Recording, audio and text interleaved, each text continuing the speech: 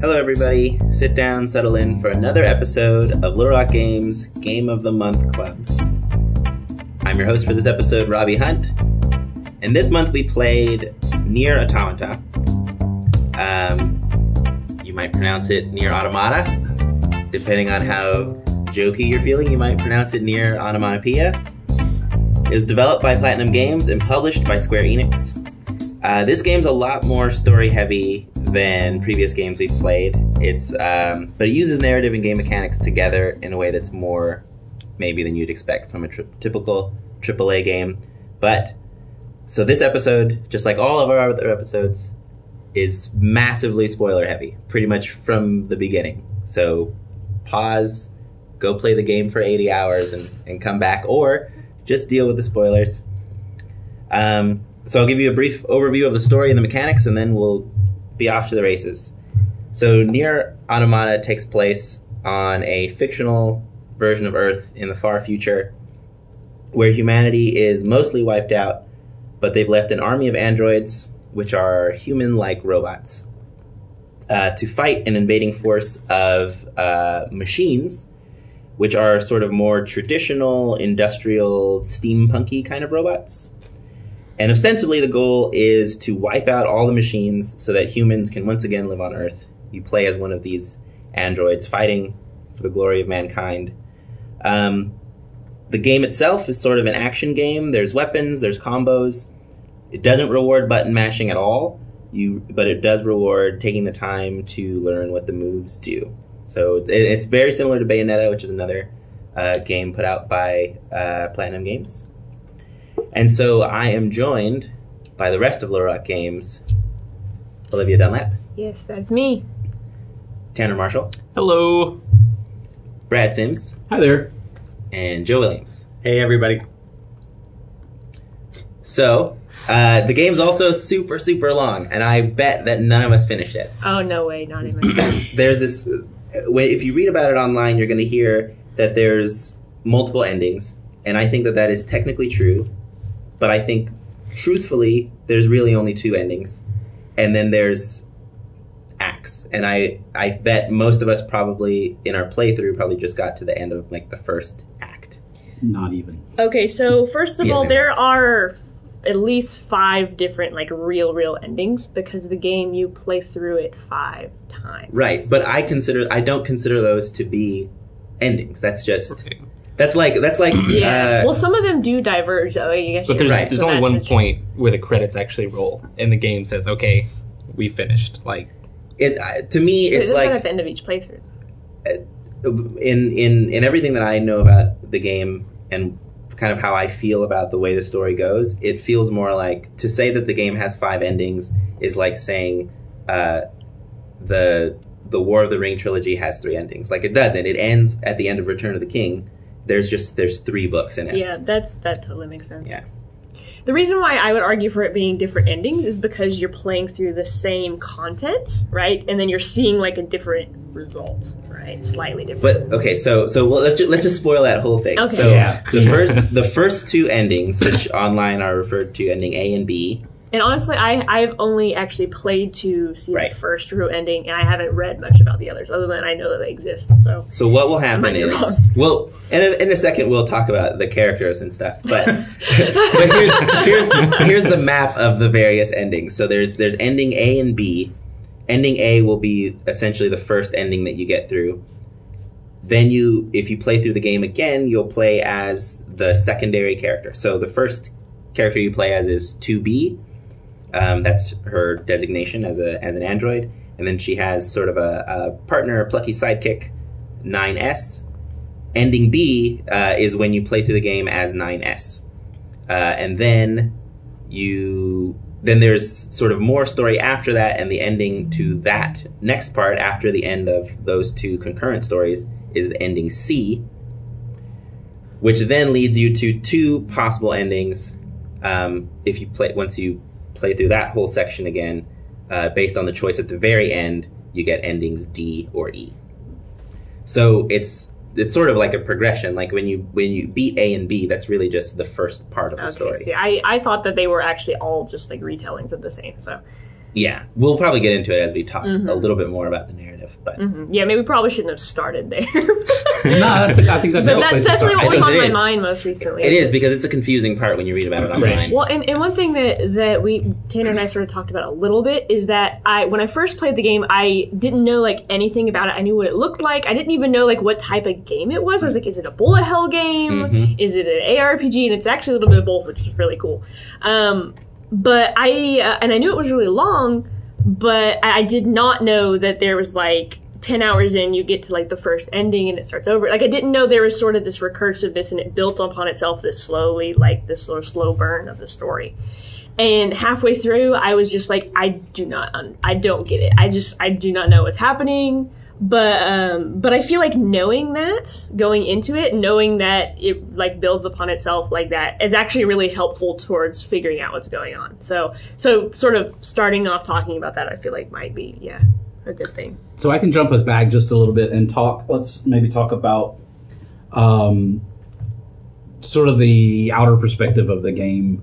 This is a big game. So far we've played, probably the biggest game we've played is Everything, simply because it just had so much. Yeah. It had everything. But if you think about it, it was really only kind of a one-trick pony in a way with extra content.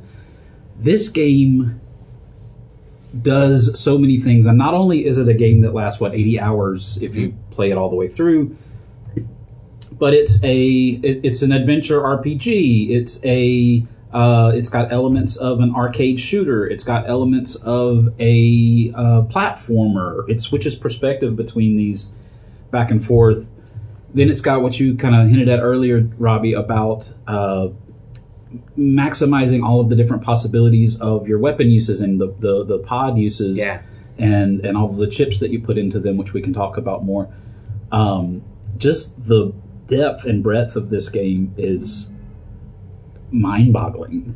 I don't think that I've ever played a game with this many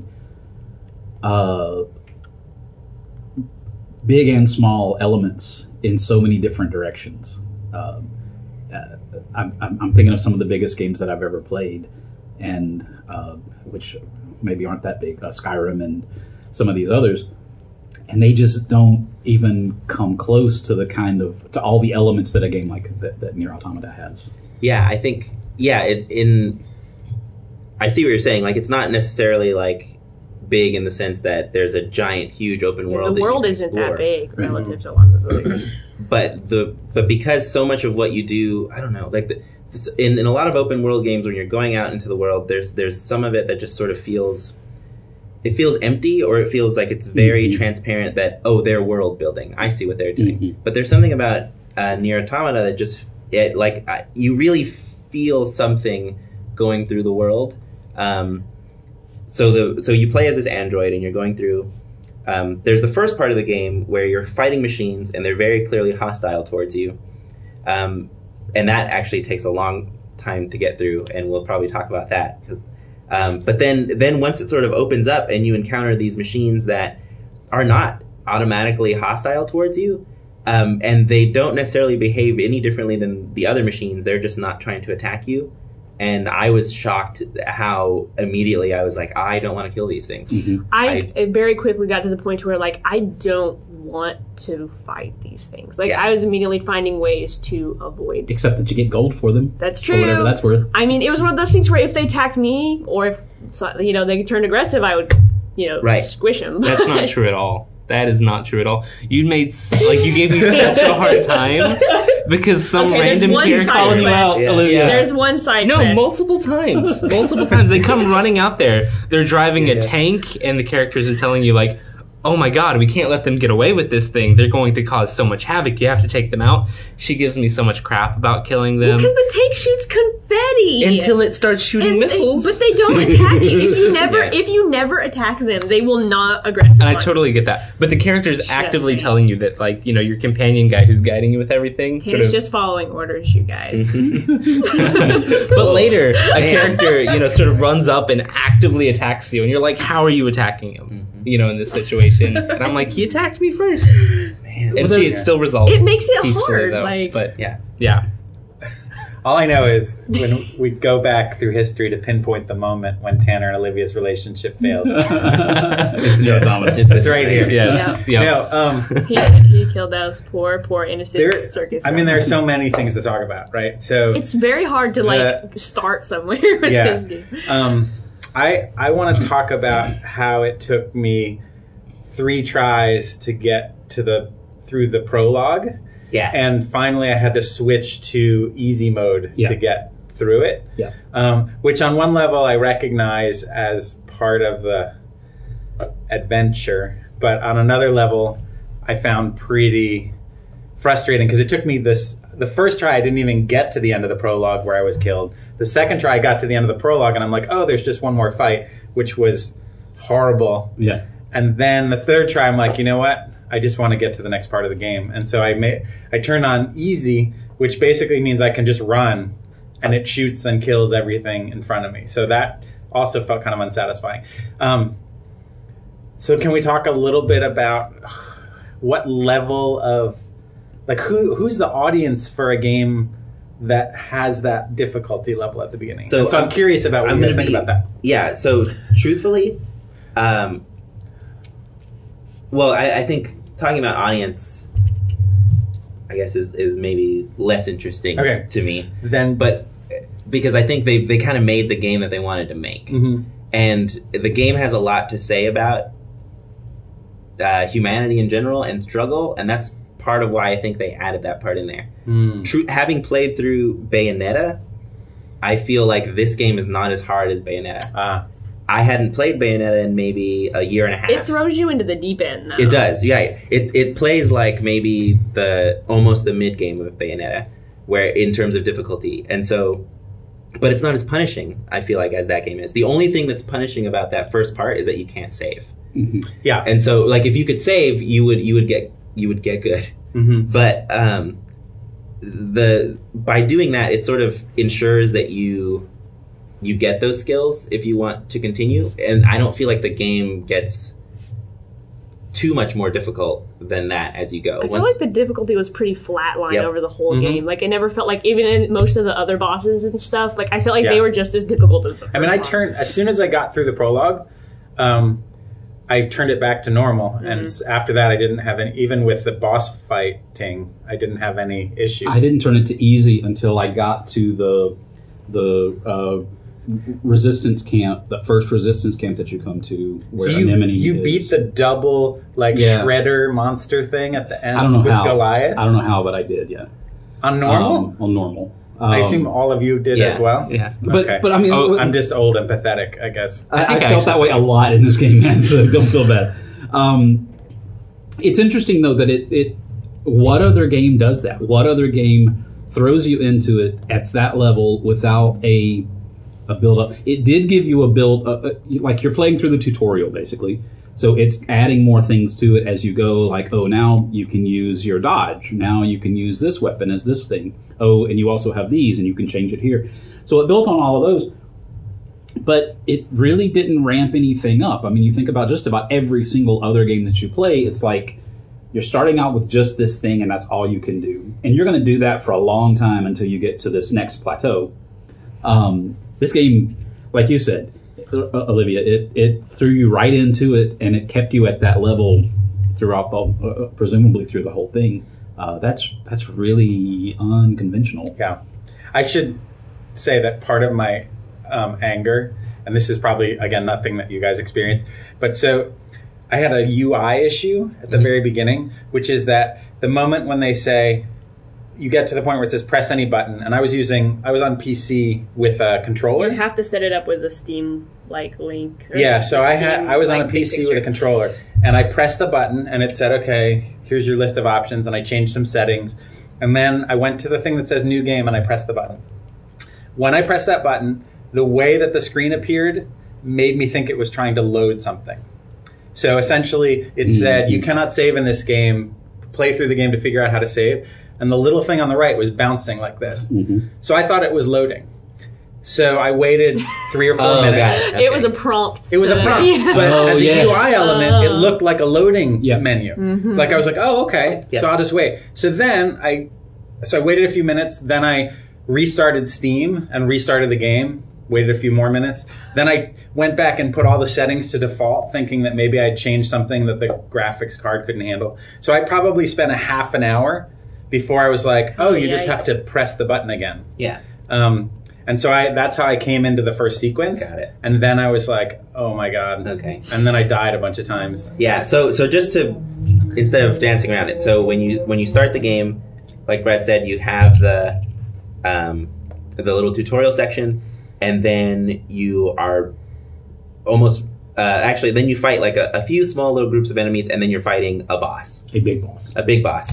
Then you're fighting some other enemies, some groups of enemies, and then you fight the boss twice, and like at the same time, and then you fight a much bigger version, and then you can save.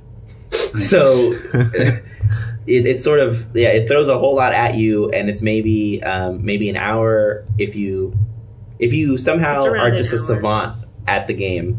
It would be an hour from when you start the game until you can save. But more than likely, you're going to die 2 or 3 times, and then you'll be able to save. So it is definitely frustrating. I'll say that you had brought it up in advance, so I was like, I did not die the first time. Oh, you didn't? I didn't die the first time. In fact, I've never died. And there's actually an ending that you get if you die the first time. I love I their died a lot. little side Yeah. endings. I will also tell you, so this is my only other UI complaint. I should say overview, it's both a beautiful and a fascinating game, and I will continue to play it after this podcast is over. Me too. So I've enjoyed it more than any other game we've played so far. So I should say all of that. But I have a question about sort of explanation of things, like how much it explains and whether that's a good design choice. So I'd like to come back to that, because I also died by selling my CPU. Me too. Yeah. First thing I did. You see this list, so you're collecting tons of stuff. So one of the big elements of the game is collecting. You're collecting all kinds of things, and then you finally get to your first shopkeeper, and there's a list of all the things you have. The first and you thing have on the list. The first thing on the Number list one on is the that list. you have 2. There's like 2, 3, 1. How many do you have of this thing? And I'm like, oh, I've got 2 CPUs. I don't need 2. I'll just sell one. So I go to sell it, and then the game goes to a loading screen. And I'm like, that's weird. Is the whole shop process going to require loading screens? Because that seems pretty inefficient. And then it goes back and it says, you've died. Do you want to continue?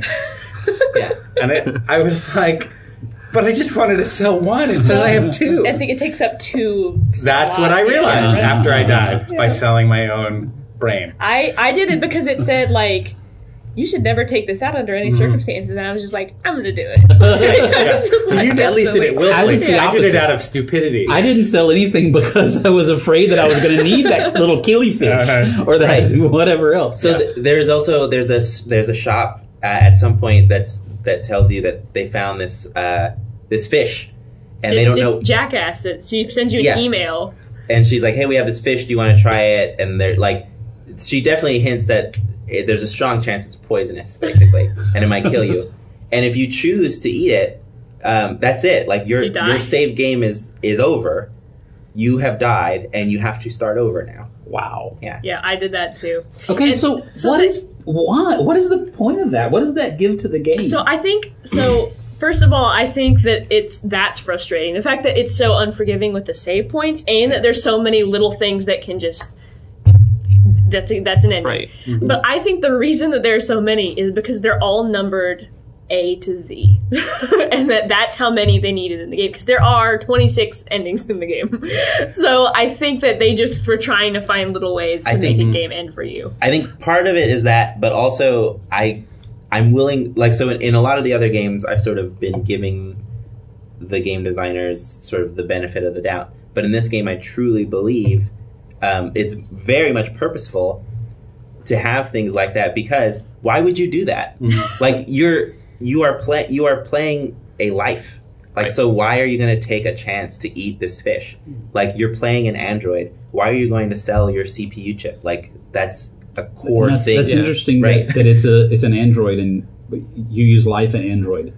Right, because in this game, it poses that question. Yeah. And I'm totally on board with that. Right. So I think for me, partly it was the question of understanding. So, and this is the design question that I think is interesting and at least for me worth exploring, which is to ask, are you like, I didn't fully understand in terms of the language of gaming what I was doing. Okay. Because of the way the game was designed and the I think limited is an overstatement to say how much it explains about what's going on.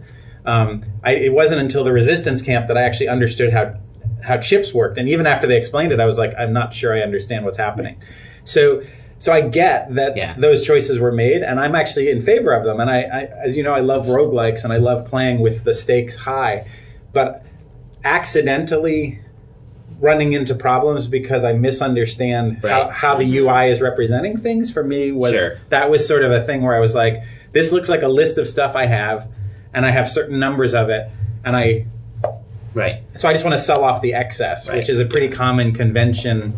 You know, like I wouldn't accidentally sell my sword. I'd be like, oh, I have 2 of this sword. I guess I'll sell. So that's all I'm trying to get at. Totally. As a design question, was there a way that could have been avoided while still representing those ideas? I think in some ways they try to get you to make those mistakes. So because there's a reason the OS chip is number 1 on that list, the first thing that you see that you can sell.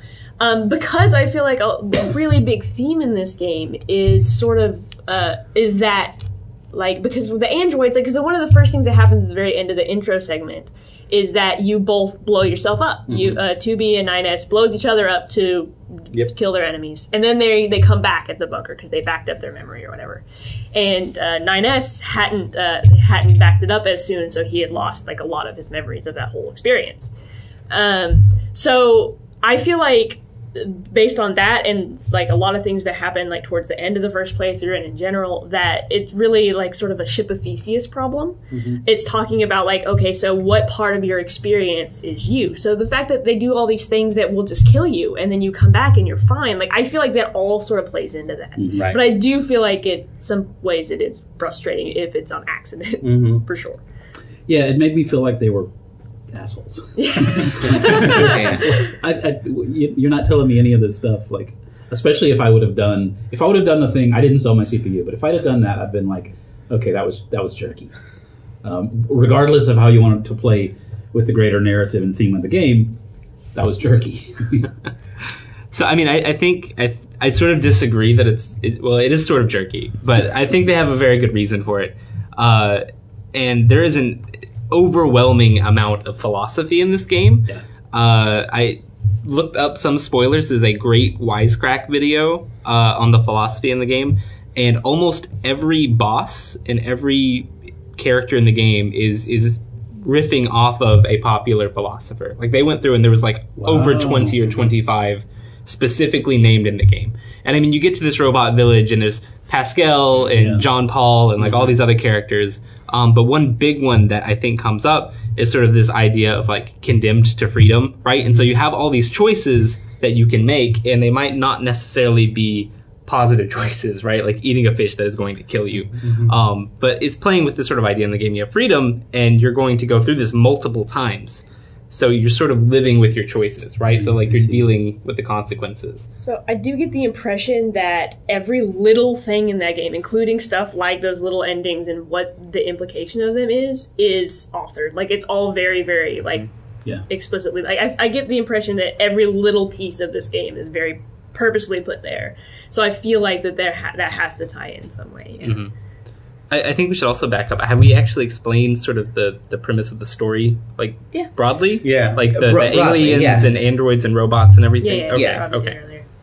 So we can get into, I know you guys haven't played through a lot of it, but I know the full story, so we can go through a little bit more of that if you guys want. Yeah, I mean, I guess we can sort of pause and be like, exactly, like, do we just want to freely talk about all of it to the extent that the information that each of us has, or do we just want to talk about, like, how much we play and I'd say go all of it. Good, let's talk about, well, what do you think, Joe? We can talk about whatever we want. Because I think Robbie probably has the most information. Yeah. I mean, I also obviously I'd like to talk some about the sort of battle mechanics and things too. But, the technical I mean, well, let's go there then.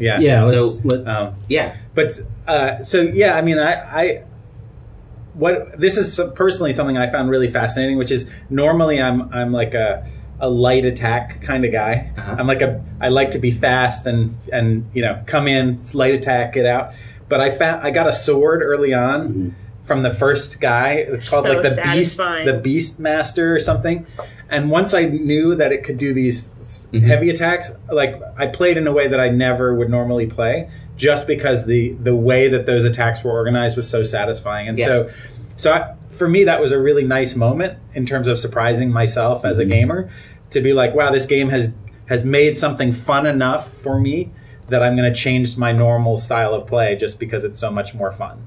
And that was pretty cool. We can generally talk about mechanics too, but I thought that was neat. So the combat's really interesting because there's like a bunch of different weapon types in the game. There's like great swords, spears, like fists, like all these things.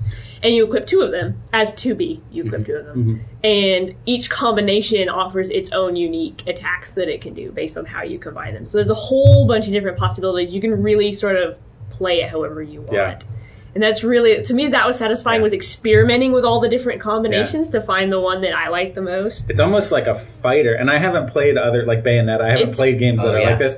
But I mean, it actually reminded me most of Injustice, like the kinds of combinations that Injustice offers. And I was surprised to find that in a game that was also a wide There's definitely kind of open world overlap. It's a bit overwhelming. There are so many different. I'm like, I just went with what I had because I didn't. Yeah. There was so much choice. But I could definitely see that if you really wanted to spend the time with it, you could get like a really, really hone your exact button smashing, get it the way exactly that I want. So just a quick aside, if you enjoy the battle mechanics of Nier Automata, play Bayonetta. For sure, please. Because it Bayonetta is like the battle system of Nier Automata, and then like all the excessive amount of story just sort of stripped away. It'll just let you you just go wild and explore the battle mechanics. Nice. I That's sort of the point of the game. would like that less. I think one of my favorite draws of this was I put it on easy mode because to me, I liked that it was taking me through basically an anime movie. Yeah. With a lot of depth and a lot of conflict, but also a little bit of choice on my part. It's sort of the sloppy linearity. You can kind of decide which way you want to go to which little quest, but you're still on the same, I think, pretty limited quest lines, right? The main quest is like it's super essentially just linear. main quest was Yeah. main quest, yeah. But I liked being along for the ride. So I put it on easy mode, and I like falling into a cave and exploring down into the tiny little parts, or climbing up into a building and seeing what was there, which was usually nothing. Yeah. But the fact that you had that space, I liked. But I really wanted it to. I felt like it would be satisfying as like a film, to just Absolutely. sit and watch the whole A very thing. long film. A very long film with a lot of layers, or maybe a series and a lot of parts. Yeah. And I was happy just to go along, like I said, for the ride. I was surprised too that the email system, which is normally something that would just annoy me, I actually read. So there were at least as far as I could tell, non-mechanical emails that arrived that were just like another Android was like, hey, have you tried this new product that just came out? And I don't read that stuff, and I'm like, oh, that's a pain. I just have to check it. But in this game, I was surprised that I cared and was interested in the idea that these androids were exchanging information with each other, and so in a non-mechanical way. Right? And that's a lot of why when I talk about the game, I do refer to them as living, and I do talk about it as life, because really early, not immediately, but pretty much once you get to the bunker and you talk to other androids, because 2B is very no nonsense, kind of like, hey, I got my mission, I'm gonna do it, and I'm gonna get out. And then once you get to the bunker, you realize that there's a lot of varied personalities amongst the androids, in a way that as just an army to fight in this proxy war, there's not really a need for them to have evolved all these personalities, but they do. And it is fascinating. And it's so interesting, the blurry line between whether they evolved to have those personalities or whether they were created with those personalities, right? Right. Because one thing that you notice as you play through the game is that the machines are gaining sentience, like, rapidly. The machines meaning the opposing force that the androids are fighting. Yes. Yeah. They're very rapidly becoming like civilized, essentially. And I feel like the way that they are evolving sort of suggests that there might have been sort of a parallel evolution in some ways. But it's also interesting because I was thinking about why would the humans create androids to have these personalities? Especially because 2B spends so much time being like, stop having emotions, and I can't stop it. Like she's constantly trying to just like focus on her like task because that's like all she's driven by. So why would the humans create them like that? Mm-hmm. And it might just be a side effect of them making them as capable as possible to make their own decisions. So it was just like a side effect of making them intelligent, enough. Right. But I was thinking about that a lot as I was playing. Were they created that way or did they evolve? There might be more like insights about that. Well, that's what I was going to say. So, do you want to know? Yeah. I mean, yes. I don't want to know. I have lots of theories about things that haven't happened yet, and I do not know. And that's why I almost feel like what we should do is do another episode on Nier in like 6 months after we've all beaten the game. And all beat it. Yeah, I think that's fair. Something like that could be really cool. So I mean, maybe yes. In general, I would rather not, but I would be willing to talk about it if it's like really whatever you think will serve our listeners. I'm sure. I'm sure that there's listeners right now being like, "Oh my god, this person's so stupid." That's the thing. This game has been so talked about. I feel like any of our like theories and discussions, or if we haven't seen the whole thing to like complete the picture. I mean, also it's in since the new season of Westworld is out, it's sort of running in parallel for me with that line of thinking, and so. And obviously that show raises a number of questions that are similar about the sort of the self-interests of androids, the question of whether the difference between real and fake, right? What do we consider a real experience? And if the android doesn't know that it's an android, what does that mean about reality? So it raises, these are also questions that films like The Matrix raise these kinds of questions as well about that. So so throughout the game, when I first started, it's sort of immediately apparent. Oh, they have a lot to say about humanity, and that's how I would think about it in my head. They're trying to say something about humanity, but once you get to the village of machines that are peaceful and they don't want to fight you, and you start having real conversations with them, I stopped wanting to think of it as they have a lot to say about humanity, and more that they have a lot to say about like life, like sentient life, like what it means to live. And it doesn't matter that they're not human, and that's sort of the point of like the whole rest of it. Like, okay, so if it doesn't matter that they're human, then what does matter? And they talk about that like a lot. And I'm and again, this is one of my theories, so I know that it's probably by the end of the game it's probably like explained away. But I feel like the humans are not like present. Like clearly they're not present at all. Yeah. But I feel like maybe they're not even like they don't even exist anymore. I feel like they aren't actually there. Like I feel like I'm getting pre-recorded messages and just following my programming because I don't have anything else to do. I read ahead a little bit. You did? I know a little bit, but I'm not going to spoil it. Okay, that's fine. I think we should save it till 6 months. Yeah, I know. That's why I feel like some of this stuff I'm like... But, okay, go ahead. Well, Joe mentioned, you mentioned Westworld and also The Matrix. One thing that that storyline and that android to human comparison brought up for me, especially with 2B, was Ghost in the Shell. She is so much like Kusanagi. She's a future, a slightly different future version, far future version of Kusanagi. Her attitude, even the way she talks, the fact that she fights until she dies and then she gets remade and goes back out and fights again. So many of those elements, I felt like I was following Kusanagi around in a far future thing. Yeah. And the other weird thing that the gameplay reminded me of was, and this is a game that I really don't like,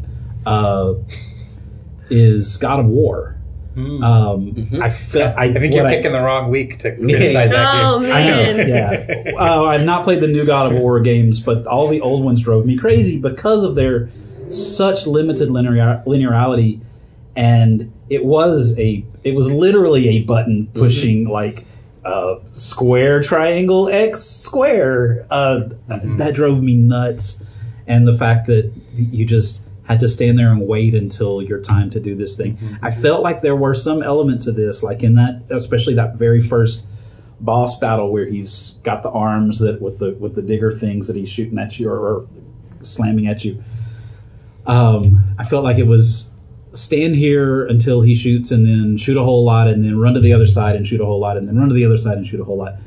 And there were several pieces like that that was not my favorite part of the game. Yeah. Because a lot of that's just like indicative of the genre, right? Because they're definitely the same genre. Like there's the action RPG, right? Which is interesting, but I say that I brought the that fight style and God of War, which I don't like, up right after I brought up Ghost in the Shell, which I absolutely love. It's one of probably my favorite anime. Period. Not the film. Yeah, not the, oh yeah. I haven't seen the Scarlet Witch film because why? But just to contrast that, I love so much following this sort of Kusanagi character.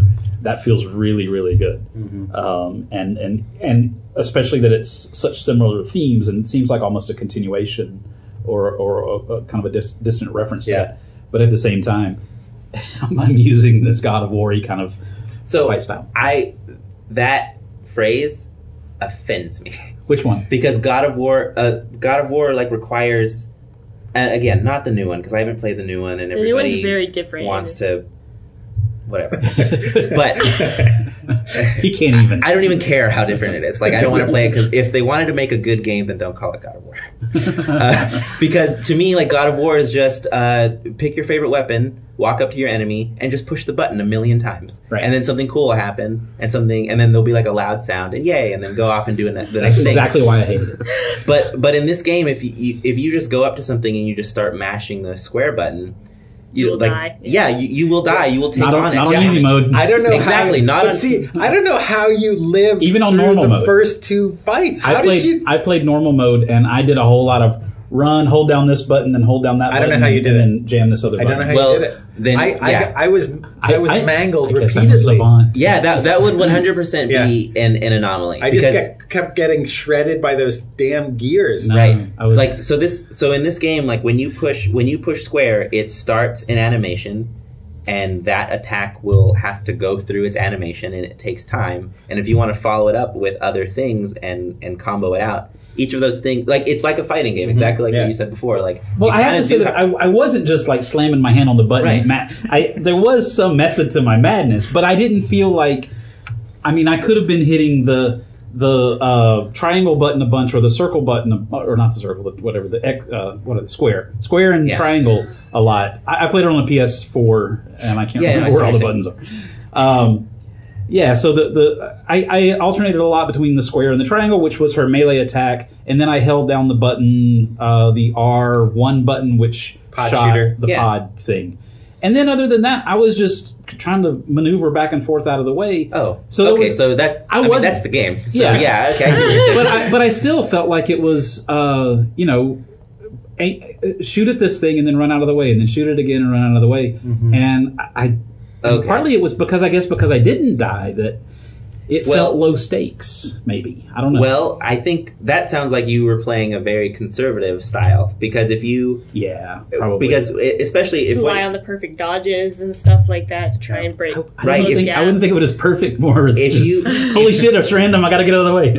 Well, exactly. But it sounds like you're going in, coming out, and going in and coming out. But if you really master the combos, you can stay in the middle of the fray and really come out feeling like the biggest badass on the planet. No, I ran around because circles outside away from because that's my play style. You can basically stay in the middle, and if you keep track of what's going on around you, you can focus on the enemies in front of you and hit them, and then when something behind you is about to hit you, dodge backwards and sort of just. Oh wow! Like I would love to see that. I'd love to see a movie about that. And actually, I'll say this about the AI.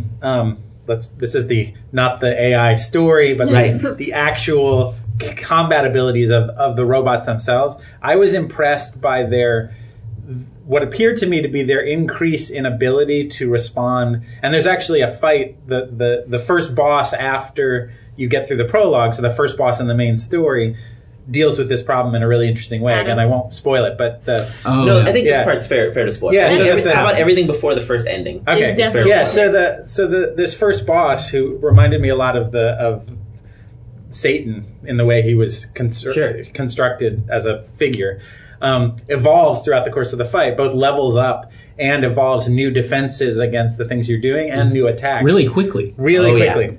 And at first, I thought because your sidekick says, "Oh, we should get through this fight quick," which was really not a nice thing to say because You throw everything Yeah. at him. Yeah. I was like, "Oh my gosh, go kill him!" But in truth, what it means is you have to get very quickly much more sophisticated in the way you interpret what he's doing. But I also noticed that even the kind of rank and file robots get smarter over time. So you encounter a robot that looks like one you fought earlier, but its defensive mechanisms are better later in the game.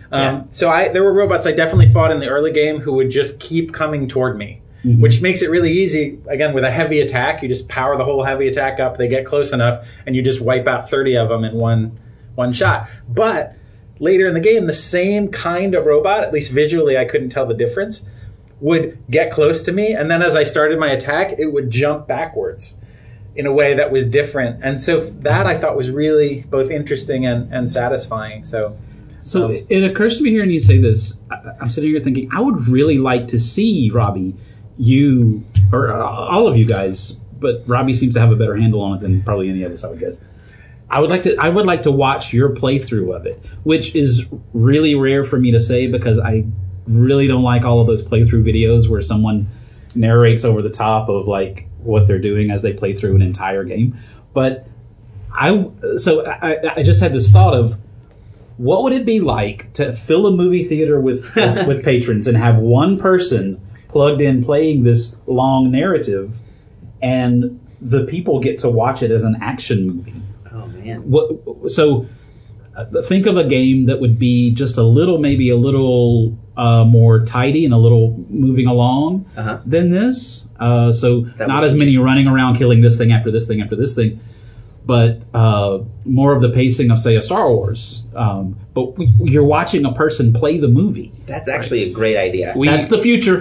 Let's we do actually it. experienced something Yeah, I was about pretty to say similar Day to of the that at Devs GDC. At GDC, Yeah, was really? basically Yes. that. So there's this big like classic theater in San Francisco that's been turned into like a dine-in theater.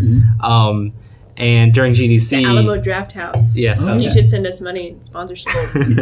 during GDC, Double Fine sponsored their whole publication thing, and you paid $30. You go in, it's like 2 hours long, and there was a showcase of all their games. So each game got about 10 minutes. So it wasn't one feature, sort of playing through, but it was just that kind of thing. Them playing the game. Like, it wasn't them narrating over it. It was just a dev playing through their game and with Yeah. the audio. And I would like to see it. I would like to see a long, full narrative, almost like a traditional movie. I would like to see this. Basically, I would like to see the anime of this game be the story of it. I turned feel like into a something story. like The Last of Us or something like that would be really suited to something like that Yeah. that somebody could just play through and like. You could do it by Tiny chapters way. because it's got like Yeah. 3 or 4, All right, so Robbie, you gonna Let's do it. Get a movie out of this for us? Play through and we'll Last cut of Us. it And I mean, together. it could even be. I see it maybe as an episodic anime series for a game this long. Wow.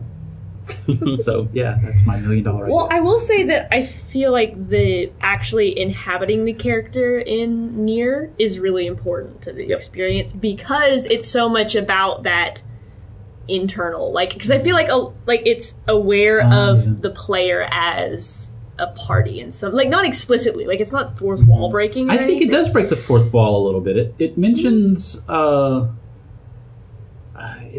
things like, I want to say that it mentions saving. In the you're backing of, up your memory, Right.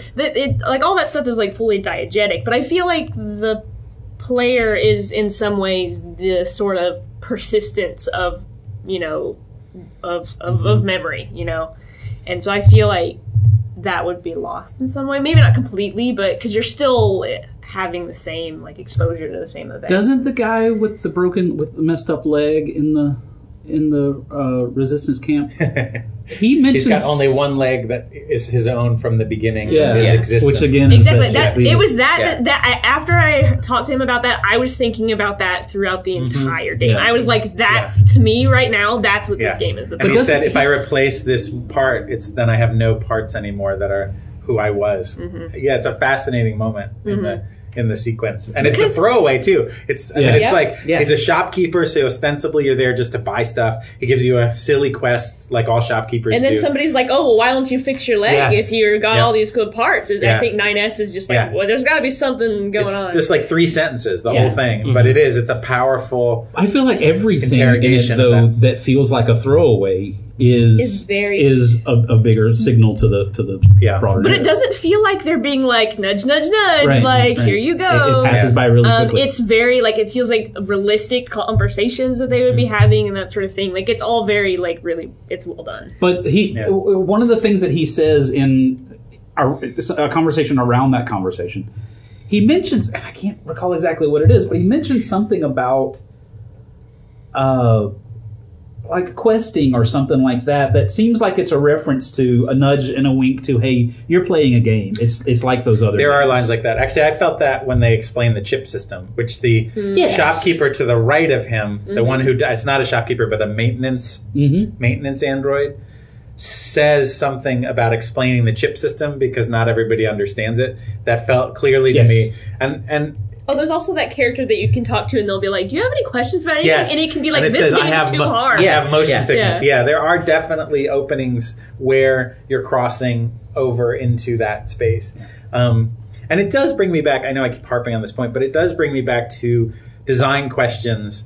Even though, again, I kind of fell in love with the game basically when I figured out the heavy attack of the new sword that I got. Which brings me to a design problem. So you lose your heavy sword after you land the prologue, and so I go into the second. You guys, this didn't happen to you.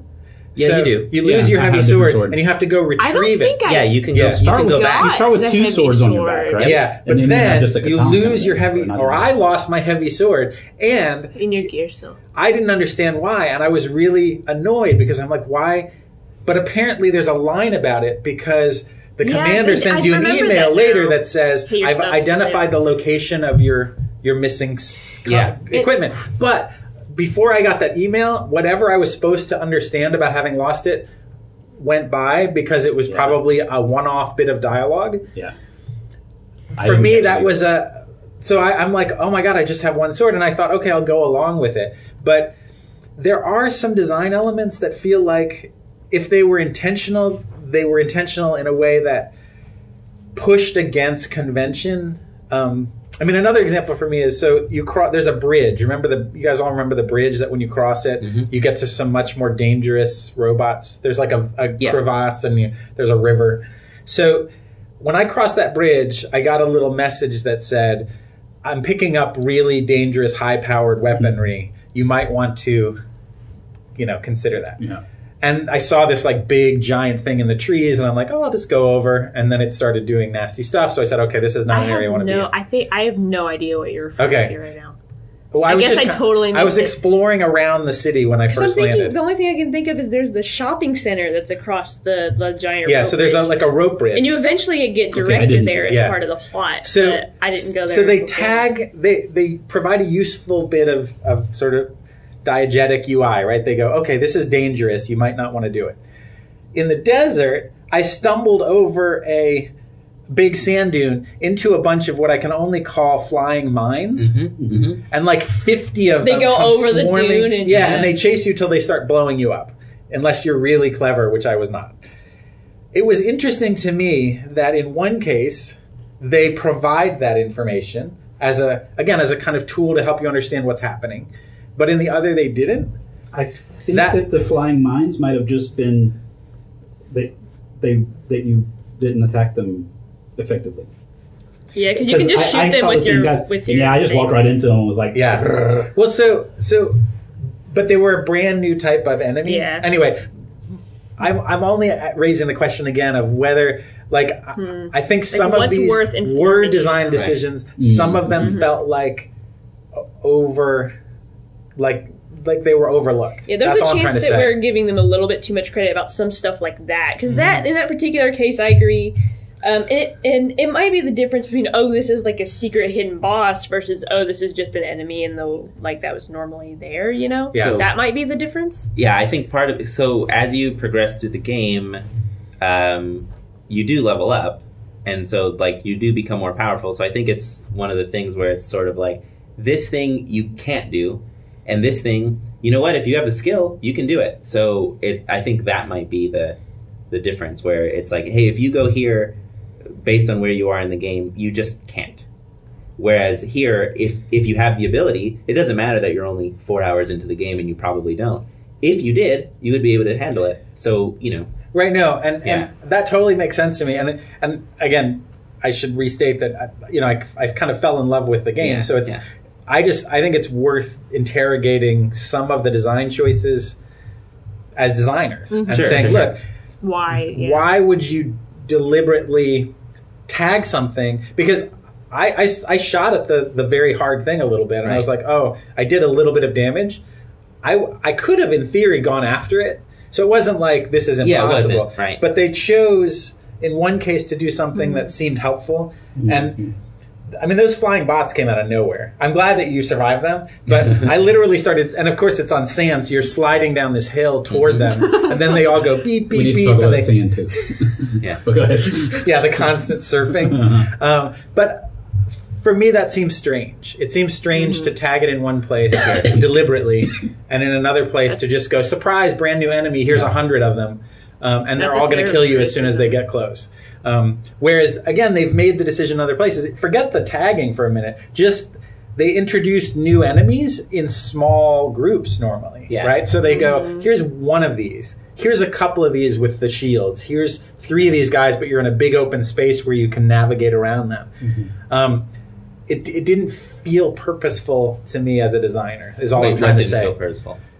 Surprising me over a sand dune with 100 bots that could kill And the me. interesting thing is, I think that's the only place that those enemies show up, Yep. because there are those little ones that carry bombs later, Yeah. but they're not the same, because those guys are like cut in half with like bombs stuck on top of them. Yeah. So I think that's the only place that they appear. Yeah, which also made me sad because they're kind of a cool idea. In my first playthrough, I did not ever encounter them, and Tanner was talking about them, and I'm like, what are you talking about, little bomb guys in the desert? Yeah. And then my second playthrough, I was just like, oh my god, like they just... Right. they Maybe I bomb you. didn't. I Yeah. thought that I saw the flying mine guys, and they they're just not like flying. came over at me, and I was don't- just shooting them from a I distance. don't think they're flying. I think that they just run over them, dude. Yeah. Well, what was weird too, so maybe this is all just a dream and I didn't actually have it. Or maybe the game changes Were you for every playing God of user. War? Yeah.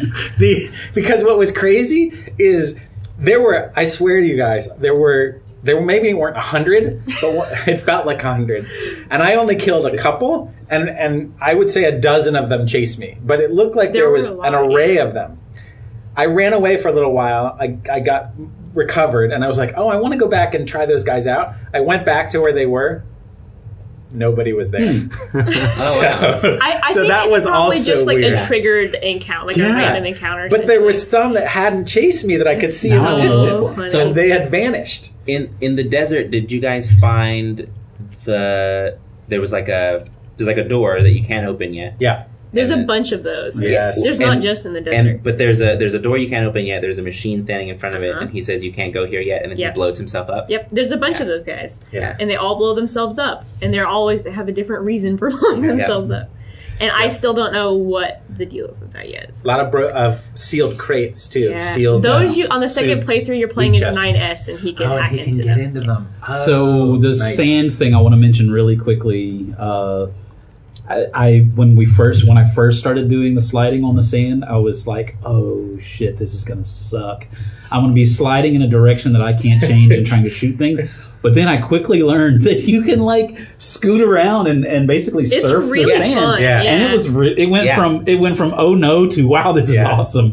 Because And it's a doing good a way- maneuver where you slide into someone and you're shooting and then you whip around the other direction was cool. And it Yeah. was smart because the desert's a really big, sort of relatively boring area, so it's a way for you to get across really fast. fast movement. Yeah. Yeah. That was good. It's funny. I had the exact opposite feeling. As soon as I was starting to suffer from surfing, I found every rusty pipe I could And ran across stood it. on it so that I wouldn't be. I started So out that the trying whims to, of the desert Yeah, would not control me. I was exactly the opposite. I started out trying to be on the things so I wouldn't have to surf in the sands because I thought it was a danger mechanism. Mhm. But then I switched it like, oh, this is just fast travel. Mhm.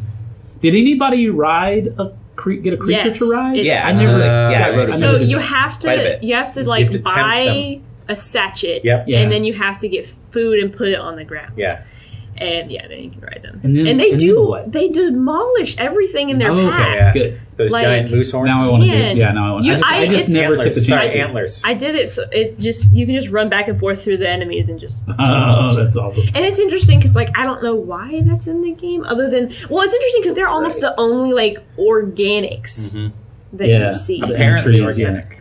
Well, you can harvest meat from them and stuff. Yeah, there. The It's not Android organic. meat. I wanted to ask, how many Square Enix games outside of this have you guys played? Many. A lot. A lot. So I tried to look this up, like a list of Square Enix games that has a fishing mechanic in it, So not because it just Square, seems like yeah. a ridiculously popular thing. For, So for them. Oh, I that's awesome. love fishing mini games. I did too. Yeah, yeah. And it's not But even it just seemed Square really Enix. weird. Yeah. It's not even just Square Enix. It's just like a lot of like Japanese games have fishing. Yeah, Because I'm thinking yeah. like Okami had one. Yeah. This is Square Enix, but like Final Fantasy 15's was amazing. Right. And they made a Well, 'cause it's a VR whole- spin-off game. Yes, that's what I was getting to. That's what I was getting to. And Deadly Premonition. Deadly Premonition had it too. Yeah. It's getting borrowed a lot. I mean, so Far Cry 5 also, you can fish. So there are other companies that are. There's something Looking for about that. it. I and even just- small scale. I I mean, spend so much time. Animal Crossing and Yes. Stardew Valley. Stardew and Valley, just, yeah. Like,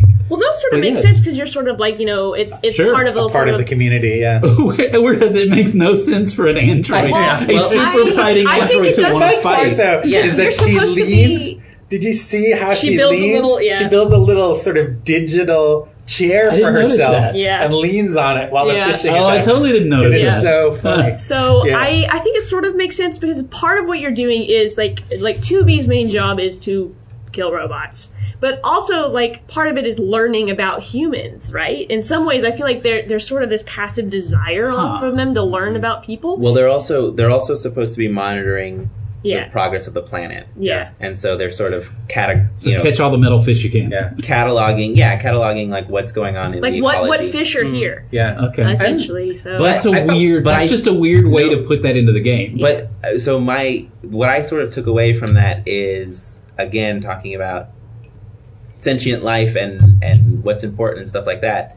There are other ways to catch these fish, but they choose to do it in a way that is more like leisure time And I guess. meditative, yeah. Right. Mhm. And then like there are ways to tame beasts and to ride them, but they choose to do it in a way that's a lot more eco-friendly, I guess. Like they somehow these androids do care a lot about Yeah. being in peace and harmony with Yeah. nature, and that is something that is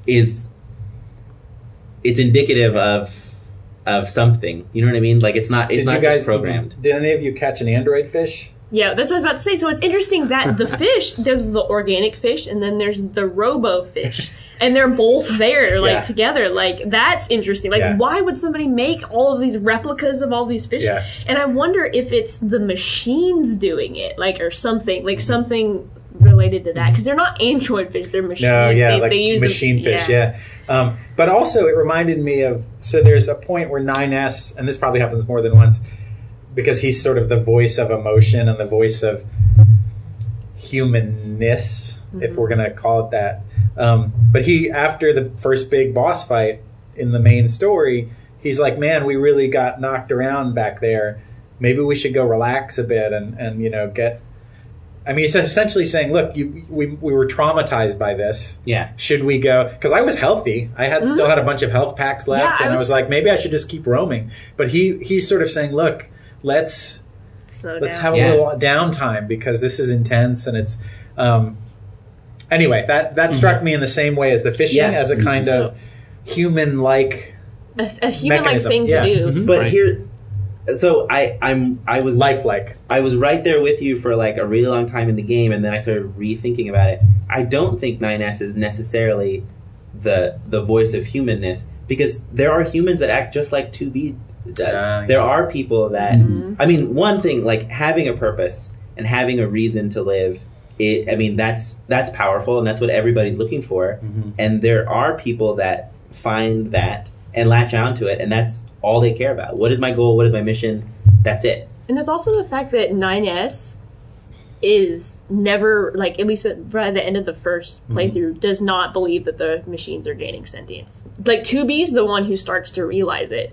And 9S is still just like even when he's talking with Pascal in the village, he's just like, yeah, you're just a robot. Like, this is all a trap, and I would kill you if I was the one with the big sword.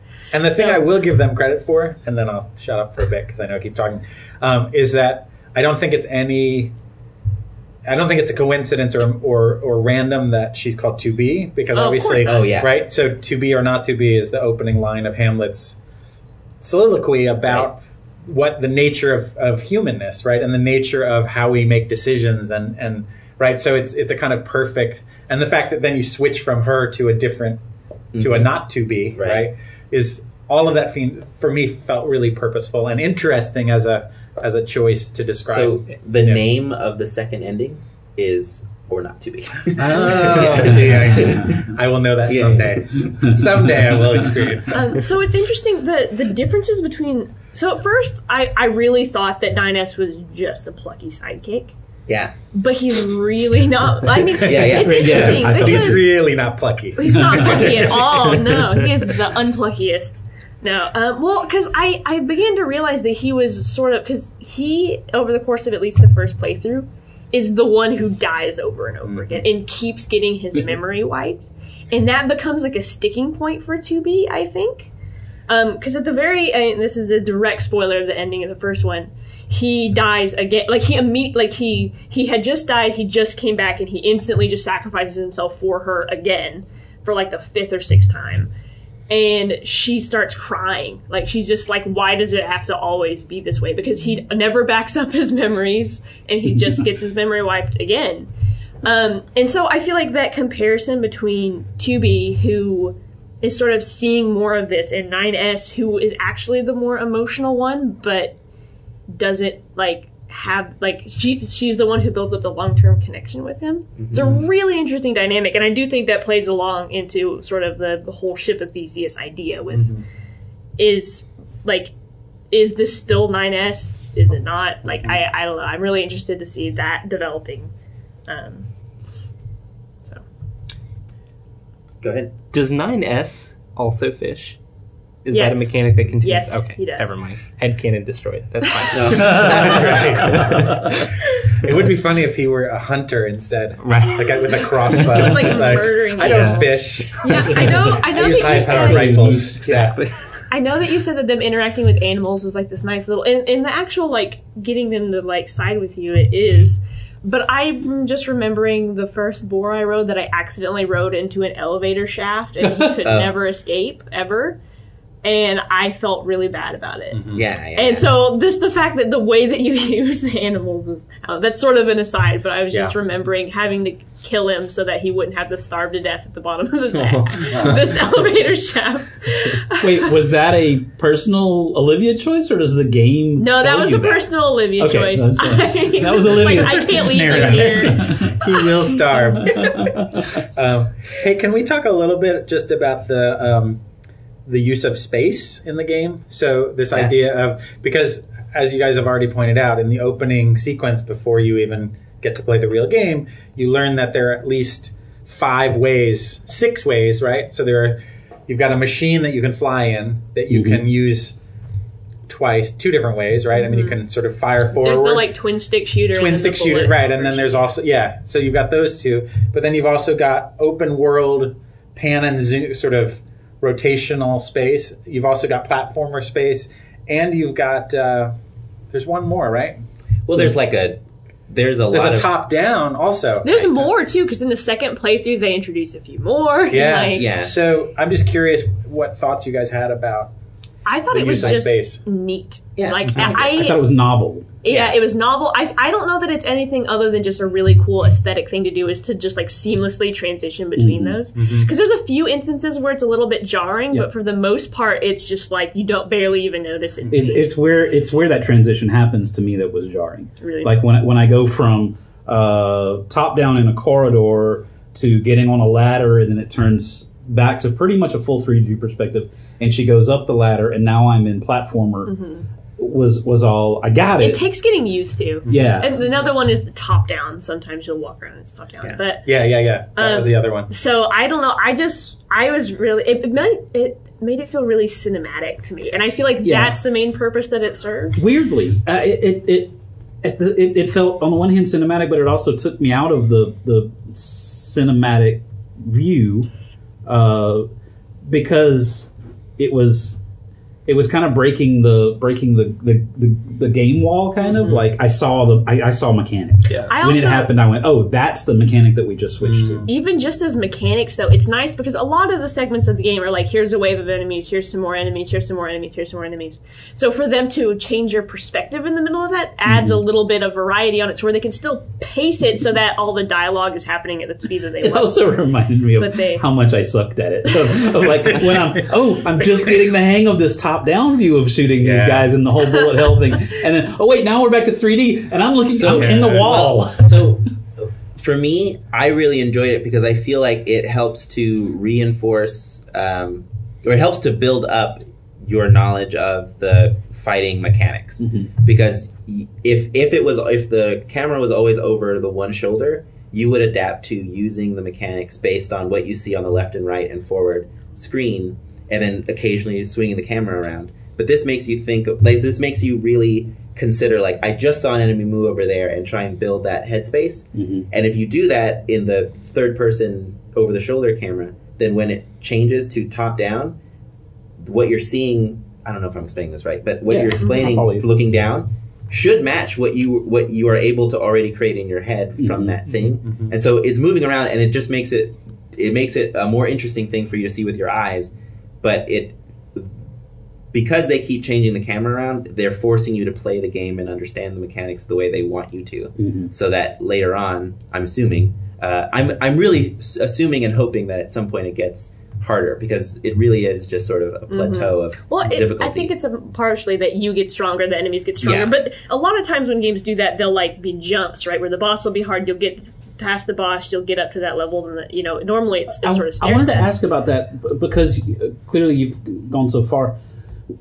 It seemed like when I leveled up, there was not any real perceptible thing that I was doing or getting. You get hit points and attack strength. So it's just, those are the two I noticed. They're probably more. It's just numbers. I think on the that's bars. it. More hit points, more your attacks basically do more damage. I think there are weapons and stuff that would be like, you can't use this until your level whatever. I don't think so. You don't think so? I don't think I didn't see that. That's a weird thing to do, though, because it seems like because you can plug things into your pod and level him up that way, in a sense. Yeah.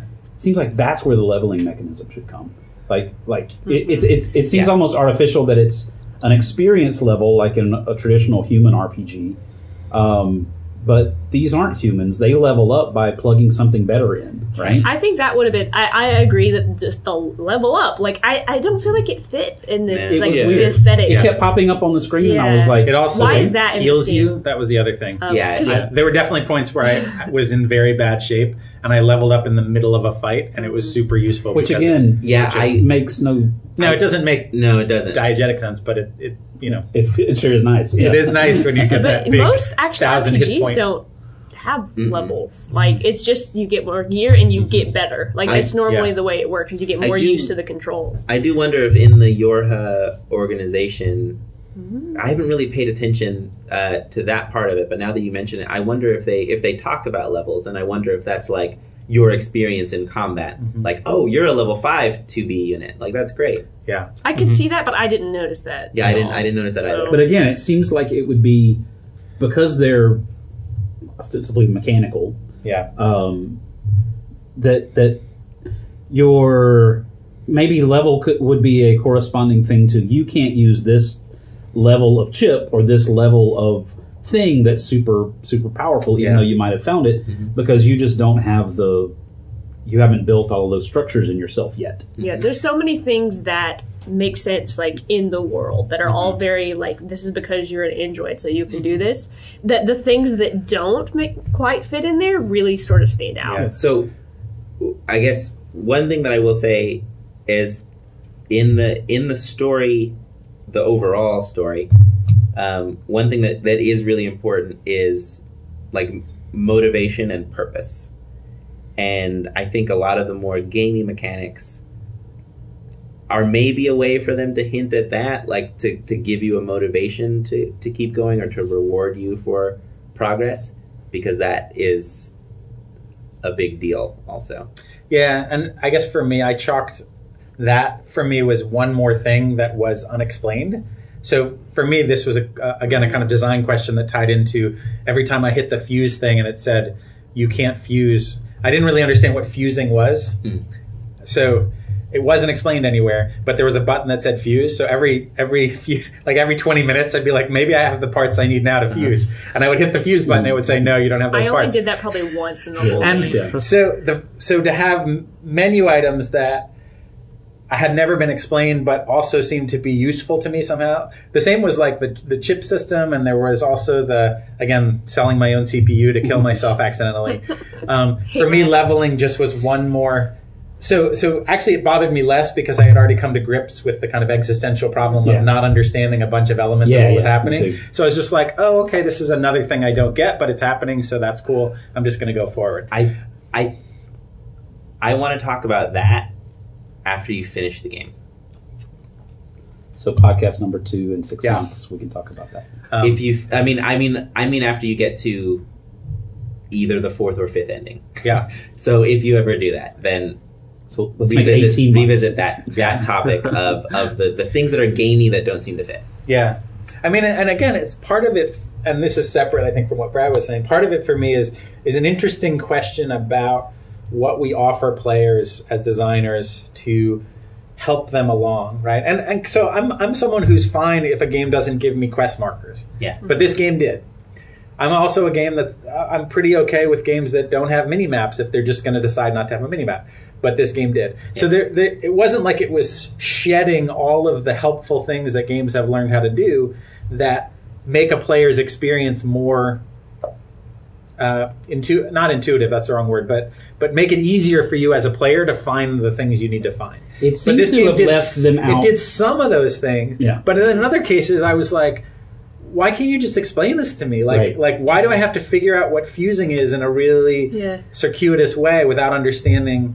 Does the shop dude not explain? Yeah, the blacksmithy dude does talk because he lets you fuse one of them. No, listen, I'm not saying it's not explained. I'm saying that as a player, when I go into what I thought I was going into, there are things that I expect to happen. And again, for me, the quintessential example was killing myself by accident. Yeah. When I see a number that says 2, and I see an item, and I'm pretty sure I just need one of them. Sure. And then I sell one of them, and then I die. That's a huge design problem. Now, if it's purposeful and it's consistent across the game world, then I go, okay, this game is parodying or using this as a way to confront certain kinds of elements. For me, it was inconsistent. It felt like in some cases they were trying to be super helpful. In other cases, they were saying, surprise, this doesn't work at all. Try to figure it out when you can. Or saying, here's this thing that we're really not going to say much or anything about. Yeah. You'll just have to learn. We're going to give you all of this stuff, like seed pods and sap and other pieces of metal that you may or may not need, and who knows whether you're going to use them or not. Yeah. And so just one last super quick point is as someone who thinks about the way we interact with users and with audiences, it felt like there were conventions that were being held to and other conventions that weren't. Yeah. And so when I brought up audience way at the beginning, I was thinking, like, am I supposed to be someone who knows all these things already because I played other games like this? Yeah. It's, in a game that I'm otherwise really enjoying, it's just a thing that keeps niggling at me because I don't understand why you would make those choices. Let it niggle at you and finish the game. That's what I would say. Okay. Yeah. God has a plan for you, Joe. I will accept that answer, but I don't think it's a great answer. No, it's not. It's not a great answer. Particularly in a world where probably 95% of gamers don't finish the games that they, Yeah. But this game wasn't made for those people, and it doesn't care. Absolutely Like, right. that's the impression I get. No, but see, this is my So- point. I think I would believe that if it were consistently doing that across its landscape. I mean, if it were doing that in every area, I would be fine with it. But basically what it was saying to me is there are some very specific things that we're not going to explain at all, and there are some other things that are conventional that we're going to do that we accept, and there are things we're going to explain, and even things that what felt like an afterthought. Explaining the chip system felt to me like they did some user testing and somebody was like, man, I don't understand the chip system. You need to have one of the characters explain it. But they didn't happen to do user testing on this other thing where someone goes, I don't understand this. Sure. So it was literally I see what like you're saying. they Yeah, were yeah. tacking on bits of... Yeah. For me as a You're designer, right. that's problematic It's regardless of how the game You're probably plays out. right. That is exactly how they landed on doing those things. But I think the reason why a lot of those things exist in the first place, because truthfully, this game doesn't need the fusion system. It doesn't even really need the large amount of weapons or the crafting that exists either. It really, so in Bayonetta, there's lots of different fighting styles and there's lots of different weapons, but there's only one version of each of the weapons. Like there's no reason to have a million different. Well, I guess there are different ones, but there's no reason to have But there's only so much that it adds to have that extra level of complexity. Right, and for this game and what it's trying to do and tell, it doesn't necessarily need all that. Yeah. So why is that there? And it's there for a reason. But it's implemented poorly because they made poor decisions. Yeah. Because and it's that's frustrating. fair. Yeah. And so I don't think it takes anything away I from see the what you're joy of being in the game. I just think it adds things that cause problems that I wish they had. agree. I think Bringing this back to anime. Yeah. My favorite anime movies are often the weirder ones. And I mean, most of the Miyazaki ones are like this. You're carried along on this narrative that you truly don't understand big pieces of it, but it feels, you feel like you're in it, right?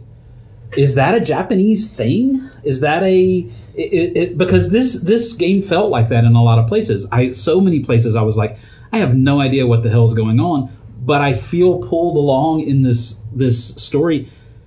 It feels bigger than you. It feels way bigger than me, and Akira is that way. I mean, what the hell's going on when he starts bubbling out and becoming this thing?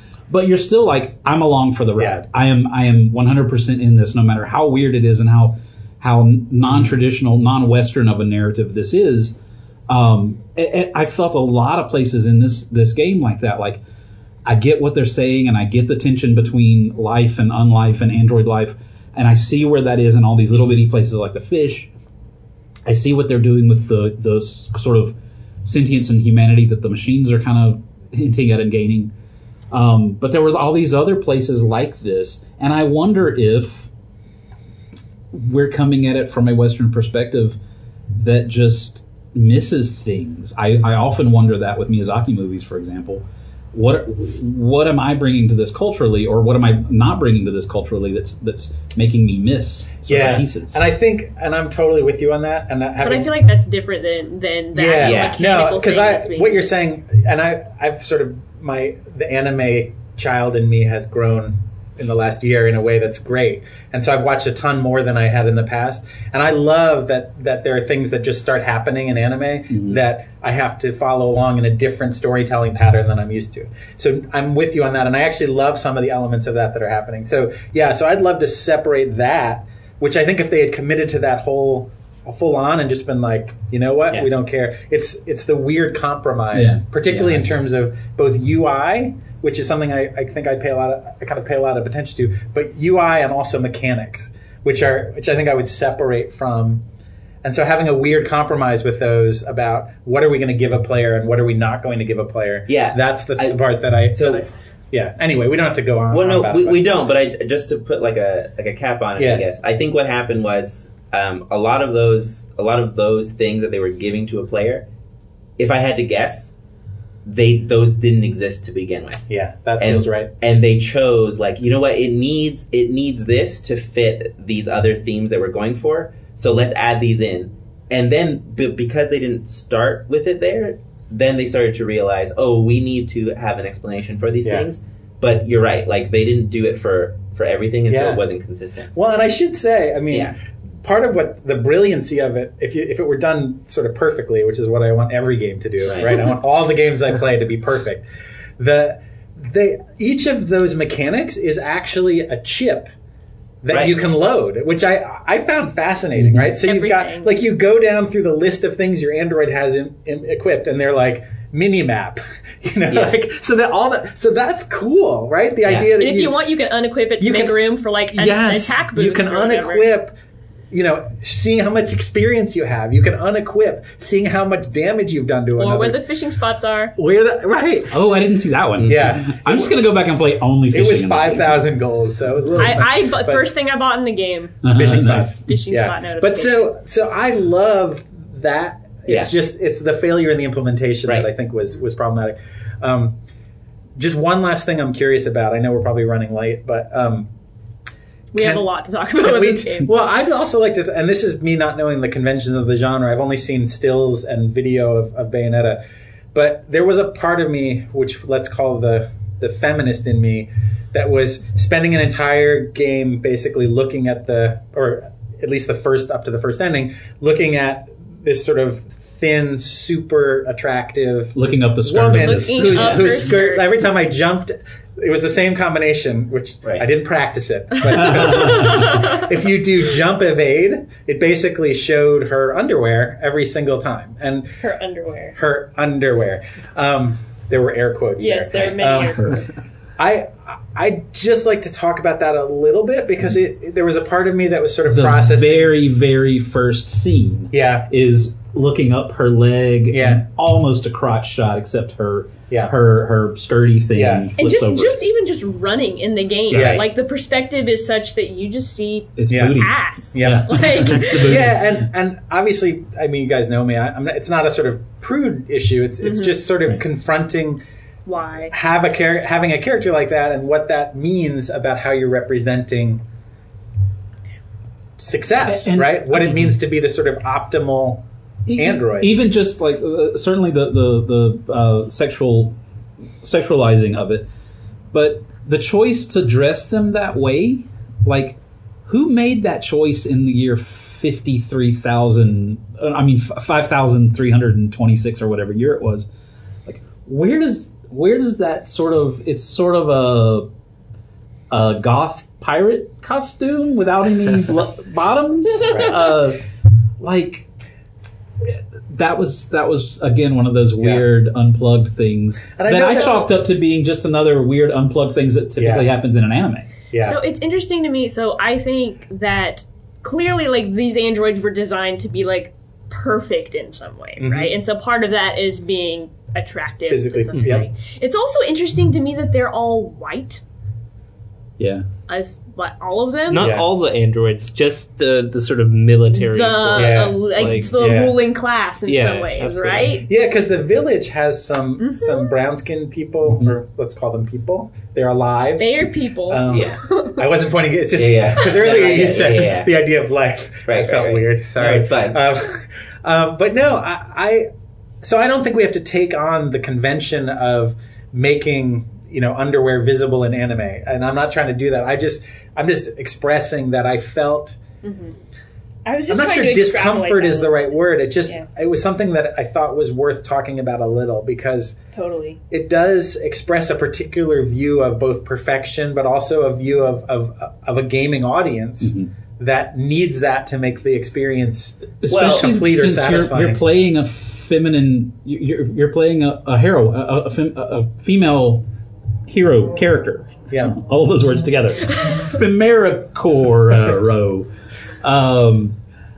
That you are playing as a strong feminine archetype, and yet she's a really weird, partially hypersexualized archetype. And it's interesting though, because the androids. And this is sort of going back to, like, sort of the machines and the androids. So the androids do seem very, like, in how they interact with each other, mostly just like asexual with some exceptions. So there's like AO who messages you about how she's like crying about this other android she had a crush on, which is weird because that's just a one-off thing. Yeah. But then like the robots, like there's this scene where in trying to sort of figure out what it means to like exist and be human, They're you having walk sex. into this giant like orgy. Yeah. Right? Well, it was. Some of them were having sex, and some of them were Had being babies, and some Yeah. of and some them were being babies. Yeah. Looked like they were being drunk, maybe. Yeah. Yeah, like Falling it over was just drunk? this huge, just like it was very strange. Right. But it's interesting that and how, like walking into that scene, at least like in 2B and 9S were just like I don't understand Yeah. this. Like they didn't even see Well, that as so- human behavior. I don't feel like. right. I mean, I They think saw it as that malfunctioning. Yeah. that hints at a lot about what it means to be alive. Like they are trying to mimic life, and Mhm. part of that, yes, is being a baby, and part of that is being a parent, but part of that is also just having weird sex. Right in the middle of everybody. Yeah, and part of it is stumbling around, being drunk. Like, I thought it was a brilliant scene. Yeah, it was, actually. in an It was really, in a yeah. movie, a theatrical kind of way. And then It really right was. after that, you have like the birth of Adam, right? Yeah, Because right, that's right. when Who- where Has no genitals. and who is Right. also and is a machine. bright white. Yeah. And It is not an android. Yeah. Also, But air quotes. I also think that goes back to like sort of another aspect of the sort of problematic view, right? Because it's another sort of androgynous hermaphrodite Yeah. villain. That's sort of, you know, you compare them to Satan. There's like other things, you know, Yeah. media that popularly sort of use that same archetype, and it's like, okay, this is bad. Yeah. So the hyper sexualized beautiful hero is going to go vanquish the ambiguity out of this whole situation, which Yeah. seems problematic in some ways. No, absolutely. And that's that's part of my dilemma with that kind of experience is that I'm enjoying it, Yeah. but I'm also Trying to- to And that might process it be as a- more addressed, like in the broader scope of the game, where, like, you know, the first Robbie's nodding very like, Yeah. just finish the game, Right. damn you. slashers. yeah, That would be crazy, though, right? If we get to the end and like every question we've had today, I'm like, they did it! So, That's sort of why I want to come back in 6 Right. months, Moses, and we're yeah. just like, whoa, man! like there's an android comes down from the mountain with these 2 tablets and is like, here's everything you need to know. well, I think I think a lot of it is just, you know, it was made in Japan, and that's Yeah. a different culture. Mm-hmm. So And it's very much like the default, like for a No, like, absolutely. It's, But- Yeah. that's but it's- that in itself is Right. fascinating to me. That our different perspective, and perception rather, of our different perception as Westerners on this Japanese-centric product. Yeah. And I just wonder Yeah. I wonder how much of what we don't get is purely cultural. Yeah. right, and because I do think, like, yeah, there's all that stuff, and that culturally it's fine to take issue with, but also, and I think we've mentioned it a little bit, but it is worth pointing out again that 2B is a great character. Mm-hmm. Like, she is the sort of person that like, she has her mission, and she knows, and she's doing it because she has in mind the greater good, and she knows that doing her part, if everybody else also does their part, we're going to get through this, and we're going to complete glory our of mankind. yes, for the glory of mankind. Yeah. And there's We're some gonna do it. interesting side quests where she's having to wrestle with the idea of like these deserters and stuff. Yeah. Like Yeah. there's and Yep. stuff like that, and it's a matter of like and it's interesting in those situations. I don't really know how 2B would respond, and you have options, right? Yeah. Like you can either. Well, the interesting thing is like there was this one particular quest where you had to find this deserter, and you find him. He's not very hard to find, and and your options are. I can't remember actually, and this is sort of bad. It was either let him go and leave, or turn him in, leave.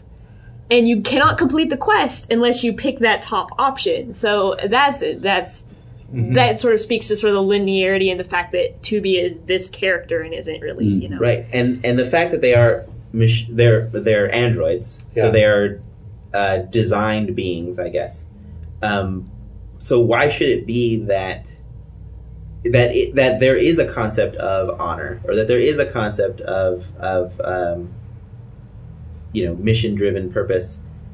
Like, why don't they all act that way? And why does she end up in that situation and then have a choice? Why doesn't, when an android deserts, why aren't they just deactivated? Like, all those things are like really, really fascinating things. But given that, just taking it as given that the world does exist that way, 2B is the sort of person that chooses to be that way, and that's really cool. You're getting into Blade Runner territory now too, which I love. And I just, for me, it's just an interesting question, particularly because I think 2 or 3 weeks ago I read an article, and South Korea and Japan are different places, but I think they share a little bit in this regard. So there's a lot of serious issues with kind of feminism and gaming in South Korea, for instance, definitely. right? I mean, and sort of vicious responses to anything that's perceived as feminism in that country. And I think there's a broader issue with issues about how women are treated both in the gaming industry, and as gamers, and so I'm not trying to cover all that with this. But the place where that expressed itself for me in this game was in the way that 2B was physically constructed. And so that's all I really wanted to kind of get at. And I think it's worth interrogating that, even though we can sort of say, it's a different culture, that's how it is. That doesn't mean we can't sort of also say, why is it this way, and what does that mean for people who are playing, and for how people treat that representation? That's the bit I was just getting at. And what does it mean for from a Western perspective, where we do immediately notice that? What does it mean for us as we play the game? Where we fit into that?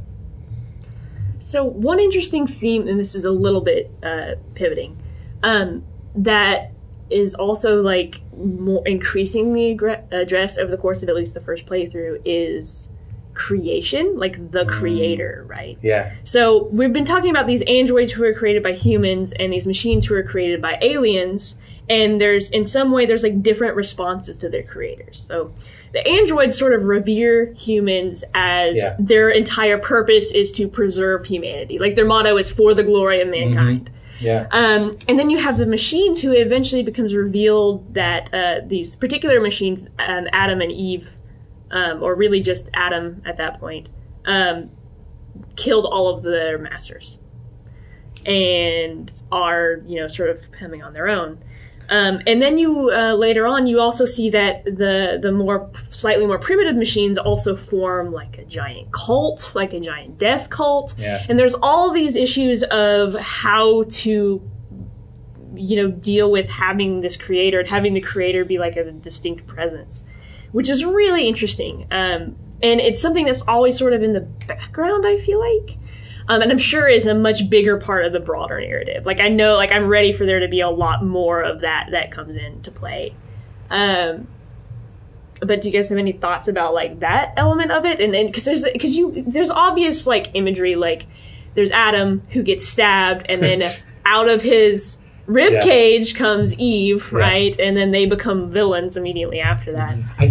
But hold on, go ahead. Well. So you go ahead. Okay, it's not that they become villains. They just become the heroes of the other side. Okay, that's definitely fair. Because you have two designed life forms that I guess you could argue like are not really living, and they're trying to prove to the universe, I guess, that they are real and that they exist and that they are living. Real quick, I would like to say that Adam and Eve bleed, whereas 9S and 2B do not. Mm-hmm.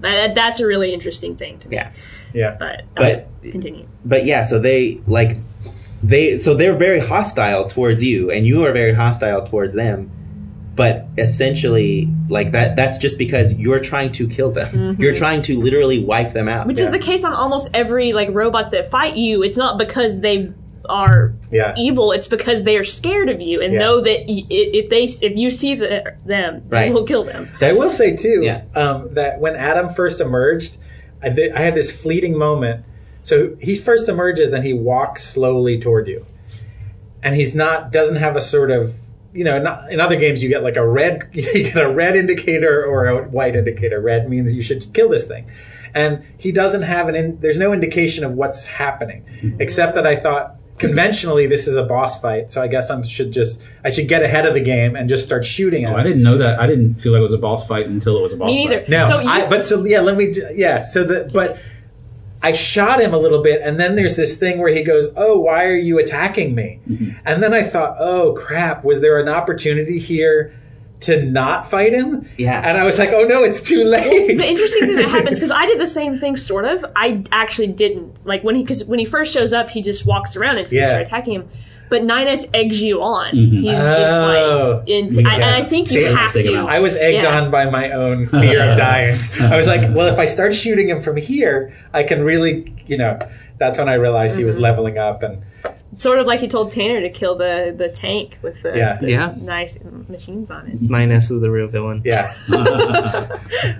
But the game, I feel like, has a lot to say about like what it means to be living. And it sort of posits like different things. And I think it's probably more an aggregate of these things together make humanity. But they bring up conflict a lot, and they bring up purpose a lot. They bring up memories a lot, and death and suicide get talked about like a lot, as if it's like a meaningful thing. And then also this idea of connection and loneliness. So all the machines are connected together. The network, right? They have a network, but I don't believe the androids are.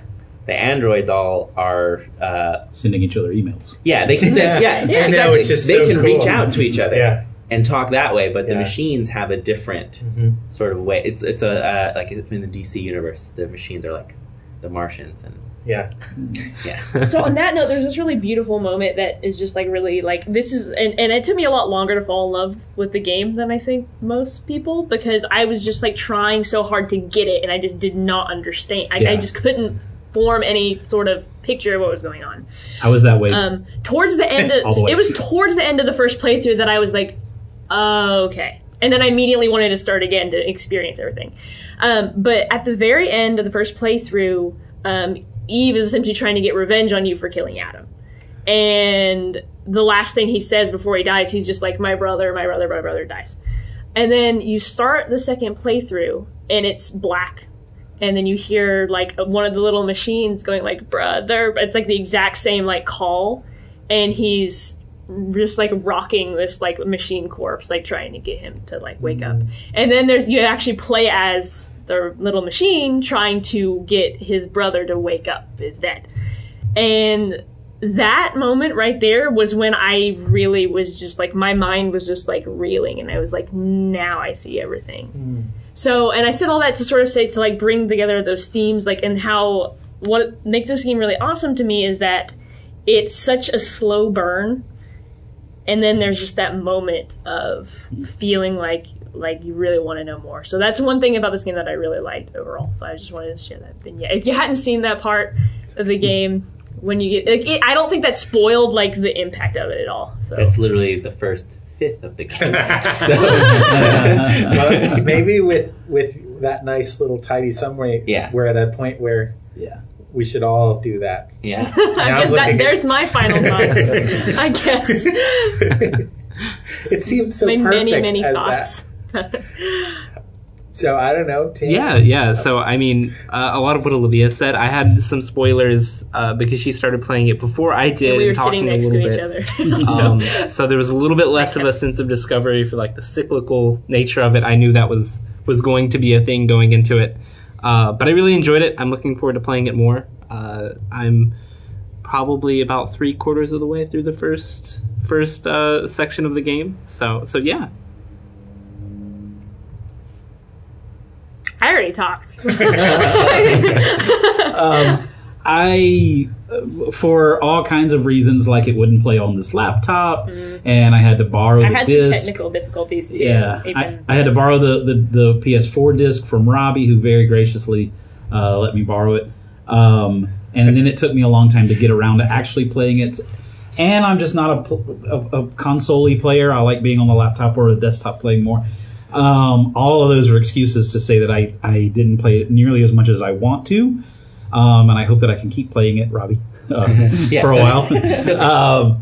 But I was on two sides blown away by confusion like not knowing what the hell was going on through most of it, but loving being along for the ride of that confusion. So it was this wonderful mixed bag of like, I don't know what I'm doing, but it sure feels good.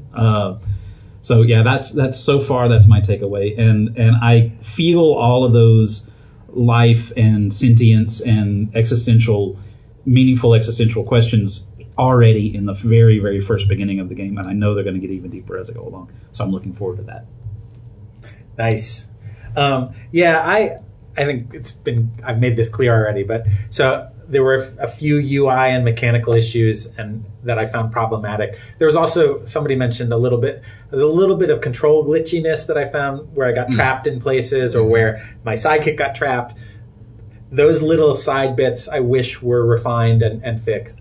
But the core of the game, and this is unusual for me to say for a game like this, but I actually found a real joy in the fighting that I was surprised by. And so while I love the storytelling and I found the overall world building beautiful and fascinating, I've had other experiences like that. I have had very few experiences where a game made me want to just fight more. And this game definitely made me want to fight more. And so my real applause is for the kind of way they developed a complex, nuanced mechanical system just for the fighting. That's probably my bit. I mean, I like the game. There's a lot of weird, incongruous things that just seem to melt away just in the face of the story and the mechanics, and it's great. It's worth playing. All right, so that wraps up maybe part 1 of Nier Automata. We may come back, but next month we're going to be playing a game called The Norwood Suite, developed by Cosmo D. It is a strange, quirky, short game. It's probably the portion of I've played already. I played it before it was finished, maybe 2.5 hours, so maybe around 3-ish hours. It's pretty short, but we're gonna give that a look for next time. Awesome. All right. Well, thanks for listening, and be sure to check out previous episodes or play along for the future. And stick with us. And if you played along with this one with Nier Automata, or even if you go back and play through any of our previous months, please feel free to comment on our webpage at littlerockgames.com. Talk to us on Twitter, Facebook, all of those places. We'd love to hear your take on all these games that we're playing. Send us an email at playlittlerockgames@gmail.com. Yep, we'd love to hear from you. And until next week, Robbie, you want to sign us off? For the glory of mankind. Yes. We'll see you next month.